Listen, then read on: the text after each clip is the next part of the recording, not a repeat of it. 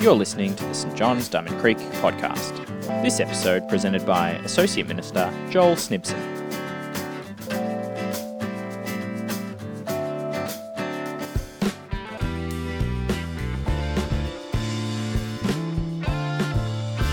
Hi everyone, my name's David and I'm a volunteer here at St John's. Today I'll be bringing you the Bible reading from John 10, 1-18. The Good Shepherd and His Sheep. Very truly I tell you Pharisees, anyone who does not enter the sheep pen by the gate, but climbs in by some other way, is a thief and a robber. The one who enters by the gate is the shepherd of the sheep. The gatekeeper opens the gate for him, and the sheep listen to his voice. He calls his own sheep by name and leads them out. When he has brought out all his own, he goes on ahead of them, and his sheep follow because they know his voice. But they will never follow a stranger.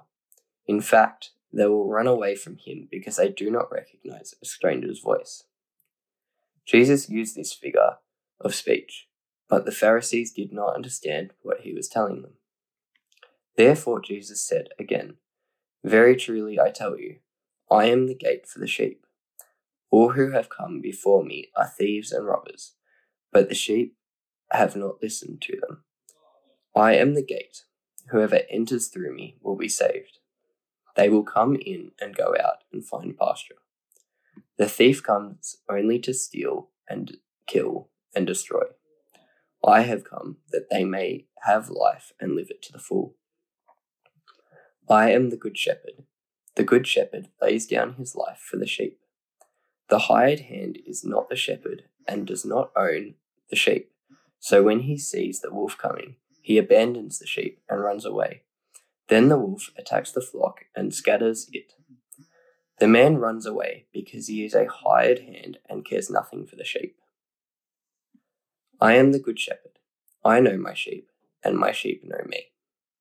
Just as the Father knows me, and I know the Father. And I lay down my life for the sheep. I have other sheep that are not part of this sheep pen. I must bring them also. They too will listen to my voice, and there shall be one flock and one shepherd. The reason my Father loves me is that I lay down my life, only to take it up again. No one takes it from me, but I lay it down of my own accord. I have authority to lay it down and authority to take it up again. This command I received from my Father. This is the word of the Lord. Thanks be to God. Well, hi, St. John's. Let's pray.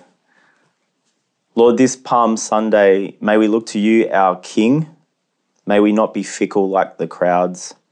May our lives be devoted to you faithfully. And I pray, Lord, that as we open your word, that you'll help us apply it to our lives. In Jesus' name, amen.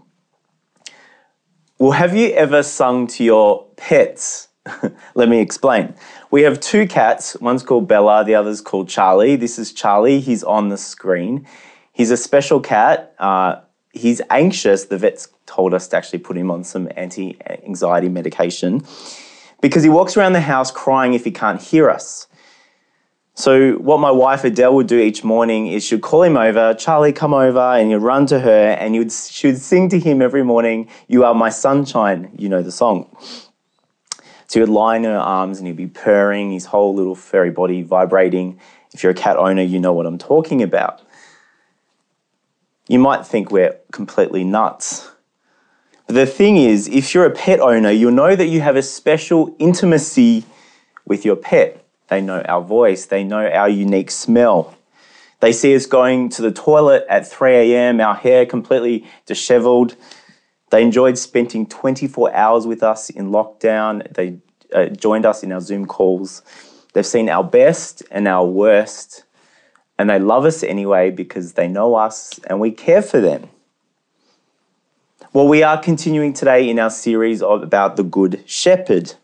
And today we are in John chapter 10, where this Good Shepherd theme song reaches its crescendo, it reaches its climax.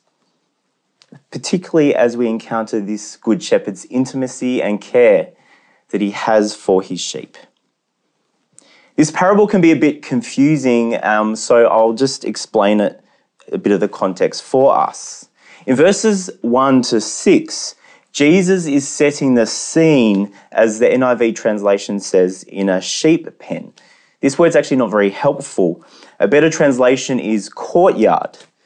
See, Jesus is setting the stage not in the open countryside, he's setting the stage in a Jewish village. Houses in these villages would have these like backyards, these courtyards where the sheep would be kept overnight. And the walls were high, they were over 6 feet tall, and most families only owned a few sheep, so it didn't warrant having their own personal shepherd. So several households, they'll get together and they'll employ one shepherd between all the houses, a bit like a co-op. And usually the shepherd would be one of the sons of one of the families in the village, but when he was busy, if he couldn't do it, they would employ a hired hand. So each morning, the shepherd would go out and he would take the sheep out to graze in the open countryside. So what he would do, he would go house to house, where he would be known by the doorkeeper or the gatekeeper who would let them in to call out the sheep. And the sheep, knowing the shepherd's voice, would follow the sheep out to graze with him. But from verse 1, Jesus describes a real threat. There's these thieves and robbers climbing over this 6-foot wall to access the sheep. See, if the doorman does not let them in, they're kind of not supposed to be there. This is not the shepherd accessing them. See, the ones who had jumped the wall represented Israel's past kings. We saw this back in Ezekiel 34 and Jeremiah 23, where we heard this good shepherd theme song go bad, go completely off tune. See, Israel's kings failed to care for these sheep. In fact, they oppressed them and scattered them instead. And as we see in verse 5, when the sheep encounter a stranger's voice, what do? They run away. See, the sheep here only recognize the real shepherd because verse 2, he goes through the door, and verses 3 and 4, because they know his voice. Jesus is saying that he is God's shepherd, known by his sheep's voice.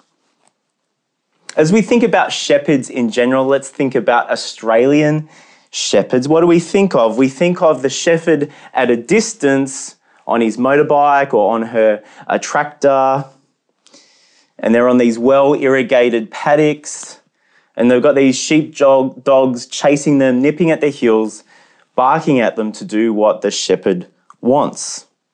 This is not what Jesus is talking about here. See, our shepherd intimately knows his sheep. Jesus is describing Middle Eastern shepherds who are very different to Australian shepherds. And to this day, they're famous for their great devotion and care for their sheep. They have dedicated calls for them. They sing to them. And even if their sheep are mixed among other flocks of sheep, if they do their specific call or sing their specific song, their sheep will come out from them to the shepherd and follow them. It's quite remarkable. And I want us to notice the intimate language in this passage. Verse 3, he calls out his own sheep. Verse 4, he has brought out all his own. See, they respond to the shepherd's voice because they belong to him. See, in our passage, we are the sheep. And sometimes we kind of think of God being like an Australian shepherd, not personal, at a distance, having a dog barking at our heels when we stuff up. But Jesus gives us a different picture. Look to verse 4. When he has brought out all his own, he goes ahead of them, and his sheep follow him because they know his voice. Do you notice that the sheep willingly follow the shepherd because they trust him and they personally know him? See, we might think of sheep in a paddock with those plastic tags on their ears with a serial number identifying them. They're all the same, a bit like clones. But notice the personal nature of this care. The shepherd's care for his sheep is very personal. Verse 3, he calls out his own sheep by name. He knows their personality. He knows their individual quirks. Friends, if you are checking out Christianity for the first time, know that it is not about an impersonal set of doctrines or beliefs. The most wonderful thing about following Jesus is that we are intimately known and loved by God. He is the one that looks beneath the surface and knows who we really are. He sees our unique hopes, our joys, our struggles, our fears, and loves us just the same. See, in our culture, personal identity is determined by discovering ourselves, about looking within. This is a lot of pressure. It's easy to lose our way. We can change our mind. It can be terrifying or lonely, but following Jesus, our identity is determined by who we belong to, the Good Shepherd. This is such wonderful news because, like sheep, we're relational. If we belong to Jesus through the Holy Spirit, we're made his family. We're adopted as sons and daughters. We belong to the King. If you remember the classic movie Toy Story 1, quite a few years ago now, but you know the story where the toys come alive when Andy the kid is not watching or is asleep? And think of that moment when Woody, the cowboy, he's feeling all down, he's in the dumps because Buzz Lightyear has come on the scene and he's so much cooler and he's got better features. But there's this pivotal moment when Woody looks down and he looks at the bottom of his cowboy boot and the words Andy is written there. It's a moment where he remembers who he belongs to. He knows his identity and it gives him purpose and courage. Friends, in our uncertain, in our rapidly changing world, there is a great safety and security and a deep joy in knowing who we belong to, our Good Shepherd. See, this shepherd is the only way to life. From verse 7, now Jesus zooms out of the village and zooms into the open country where the shepherd takes the sheep to graze. See, this was not a well-irrigated farm, was it? This, as we heard last week, was open wilderness. It was the desert. See, we shouldn't confuse the shepherd's intimate love and care for his sheep as the job being cute. In fact, it was quite dangerous. There was many dangers in the desert, like heat during the day, cold during the night, dangerous rocky terrain. There was cliff faces that dropped thousands of feet without any notice, not to mention the predators like wolves and lions and bandits to steal the sheep as well. And this shepherd would stand in the way and would take the danger on behalf of his flock. And as we've seen, these dangers have represented what God's people had gone through. Look to verse 8. All who have gone before me are thieves and robbers. So we've seen that these thieves and robbers were Israel's kings who didn't care about the sheep. They only cared about themselves and allowed them to be devoured in the desert. But these dangers weren't only historical, these dangers weren't only before, but they were actually very real in Jesus' day as well. They had their Jewish leader called Herod, and he had completely sold them out to the Romans. He was only in it for his own power and wealth. He was completely unjust, and he only cared about himself. So as we heard a bit last week about, the people wanted a revolution. The people wanted to overthrow him. And many Jewish leaders had unsuccessfully attempted at overthrowing the Roman Empire. See, spiritually, God's people were scattered. They were in the open desert. They were wounded, preyed upon by the very people who were meant to care for them. They were a sheep without a shepherd. But last week, we heard that there was notes in this theme song where the Good Shepherd brings his sheep out from the desert and brings them into the promised land. Look to verses 9 and 10. I am the gate. Whoever enters through me will be saved. They will come in and go out and find pasture. See, Jesus here calls himself the gate. What does he mean? Well, if you look at the graphic on the screen, we see in the open country, in the desert, there was these stone wall enclosures built. They were not square like they are in this graphic. They're actually round. And they're still used today in the Judean deserts. See, as you can see, the sheep are kept safe as long as the entrance is secured by the shepherd as he lay across the door. In the summer months, he would actually stay overnight with them and he would sleep in the doorway. Jesus is saying that he is the shepherd that acts as the door to save his sheep from danger and bring them to the abundant pasture. In verse 7, Jesus says, "Very truly I tell you, I am the gate for the sheep." He says it again. And when Jesus says very truly, we're to take note. We're to pick our ears up to see what he's saying. Jesus is highlighting that he alone is the way to salvation and the full life. In verse 9, we see his emphasis. In verse 9, it's not about who enters. Anyone can enter. His emphasis is how to enter. It's only through him as the door. Later in John, Jesus says these words, "I am the way, the truth, and the life. No one comes to the Father, except through me." Jesus is saying all the other options, all the other ways to the abundant life is a sham, a scam from thieves and robbers. The thief comes to steal, kill, and destroy, and I have come that they may have life and have it to the full. See, only with Jesus, his intimate care for his sheep in Psalm 23 becomes real for us, where we can say, "I lack nothing," where we can say, "He makes me lie down in green pastures," where we can say, "He guides me on right paths," where we can say that even in the darkest valleys, he prepares a table in the presence of my enemies. Have you known this for yourself? See, in this passage, Jesus clearly warns about false shepherds, robbers, and thieves who harm the sheep.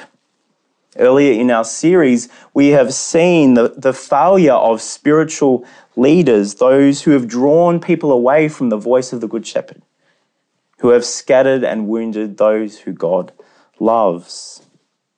See, we can be distracted by other voices. And my question is, in our daily lives, does it show that we believe that Jesus alone is the door to the full life? See, in our passage in verse 6, we see that the Pharisees do not understand what Jesus is talking about here. And this was not an intellectual problem, it was a belief problem. See, we might be a follower of Jesus, we might know salvation, we're in the safety of the enclosure, but sometimes we wander off to other voices, don't we? See, the problem is, unlike these sheep, we don't run when we hear these other voices. See, living in our world is like a desert. We should be aware of our dangers of following these other voices. Whether it's friends' opinions, or whether it's media or political podcasts, or the values promoted in the TV shows that we're streaming, or idolizing things like sport or other things as well. We can easily be seduced by these other voices. Particularly in our divided world, where we're living in these online echo chambers where people believe and like all the same things, these dangers have become greater for us. What voices do we go to for safety when we face danger? There's also the voice within us, our internal voice. We all have a self-talk. It reveals sometimes that we forget who we belong to, whether we think we're not good enough on one hand, or if we think we're fine leading ourselves and we're self-sufficient. And many of the psalmists actually address this self-talk by speaking to their own heart truths about who God is and what God has done. Friends, the safe and the flourishing sheep are the ones that follow his voice, the voice of the Good Shepherd. And like in any relationship, there's intimacy between the shepherd and the sheep because they spend a lot of time together. We need to position ourselves to be hearing the voice of our good shepherd. How about in our new post-COVID routines? Are we doing this? Are we spending time each day hearing from God's word? Are we spending time in prayer with him so our minds are renewed to be hearing the voice of the good shepherd rather than these other competing voices, so we can follow him into the abundant pasture? But this is not just a call for us individually either. Notice the sheep are safer together. We're to encourage each other to be listening to the good shepherd together. That's why life group is so important as part of our worship lives. See, isolated sheep will get devoured. Maybe we are listening to his voice, but maybe our experience after the pandemic, after the last few years, we don't feel like we're living a life to the full. Maybe we feel like we're languishing. Well, friends, with Jesus, our good shepherd, the surrounding dangers of the courtyard don't immediately just go away. Living in this world, we will face them. However, if he is leading us, we can know safety and provision. We can experience care for our wounds, even in the valleys. See, the shepherd isn't in it for himself. And this is our good news. Maybe if you work in a school or in a hospital, you'll be aware of agency staff. These are like casual staff who are employed from external company. Let me be clear, literally schools and hospitals would shut down without them. However, it would be fair to say they're maybe not as invested as those who are there every day because they're professional, but at the end of the day, they're just covering a shift. See, when there's a problem, it's usually the regular employees who step in and deal with things, not the agency staff. As I mentioned earlier, the shepherd would usually come from one of the families in the village. But if he was busy, maybe he had a date, a hired hand would be called up and he would replace him to do the shepherding job that day. But friends, the true test of the shepherd on shift is what he does when the predator comes. Facing these predators, Jesus shows the difference between what he does and what the hired hand does. See, with the hired hand, when the wolf comes onto the scene, it exposes that he doesn't really care. He's not really committed to the sheep and he's in it for the money. He abandons the sheep, saves himself and leaves the sheep for dead.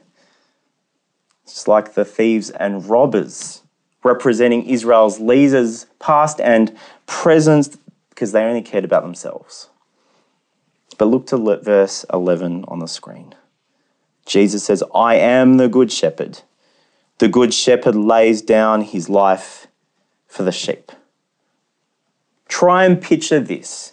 He's standing in the entrance of the enclosure with his 5-foot staff, fending off this lion or this wolf, not willing to sacrifice even one sheep to appease the predator. See, this is more than a footballer putting his body on the line for his team. This shepherd is willing to die for them. He's willing to face a brutal, violent, bloody death in the place of his sheep. See, as we hear about the courageous death of this good shepherd, we might think, what a terrible tragedy. We're used to hearing about terrible tragedies all around the world. But Jesus makes it clear here that he is no some mere victim of a tragedy or some human conspiracy here. While the shepherd's life was taken from him involving the actions of people, Jesus says this in verse 18, no one takes it from me, but I lay it down from my own accord. I have the authority to lay it down and the authority to take it up again. Jesus is completely in control as the good shepherd. He obediently and willingly lays his life down, the ultimate act of intimacy, love and care for his sheep. And that's what we are remembering this week, this Holy Week. We're remembering that Jesus, our good shepherd, lay his life down, showing his great love for us, dying on the cross in our place. But we know the good news is that the predator does not win. The tomb could not defeat this shepherd. And we see the Father's intimate love for the world displayed as Jesus rises again, defeating sin, evil, and death itself. See, just before this passage in John chapter 9, we see Jesus interacting with a blind boy.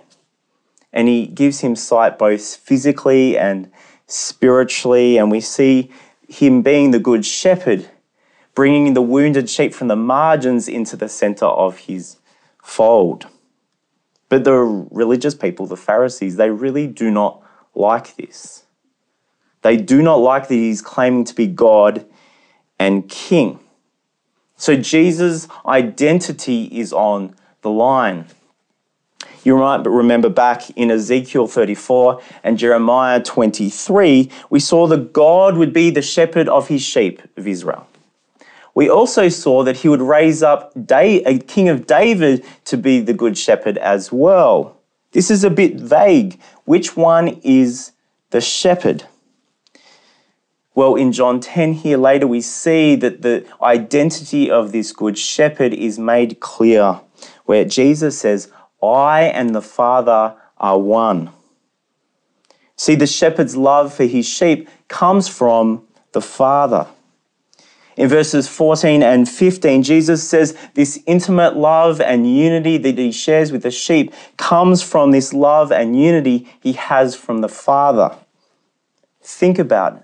This perfect, eternal, even mysterious love and unity that he shares in the Trinity between God the Father and God the Son, Jesus remarkably shares this intimacy with us, even right now.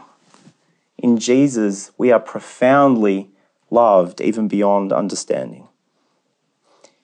If you've ever seen a new couple who's recently started dating and they're in love and they're in the honeymoon stage and they think they're experts on love and relationships, probably because they haven't had an argument, yes, and they're giving advice to all the single people about what they should do, we notice that the love is all about them, right?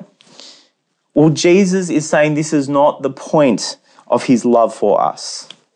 See, in verse 16, we see that there are other sheep, and this flourishing courtyard is not meant to be static, but growing, being a unified church of both Jews and Gentiles, where new sheep from the nations come and also hear his voice.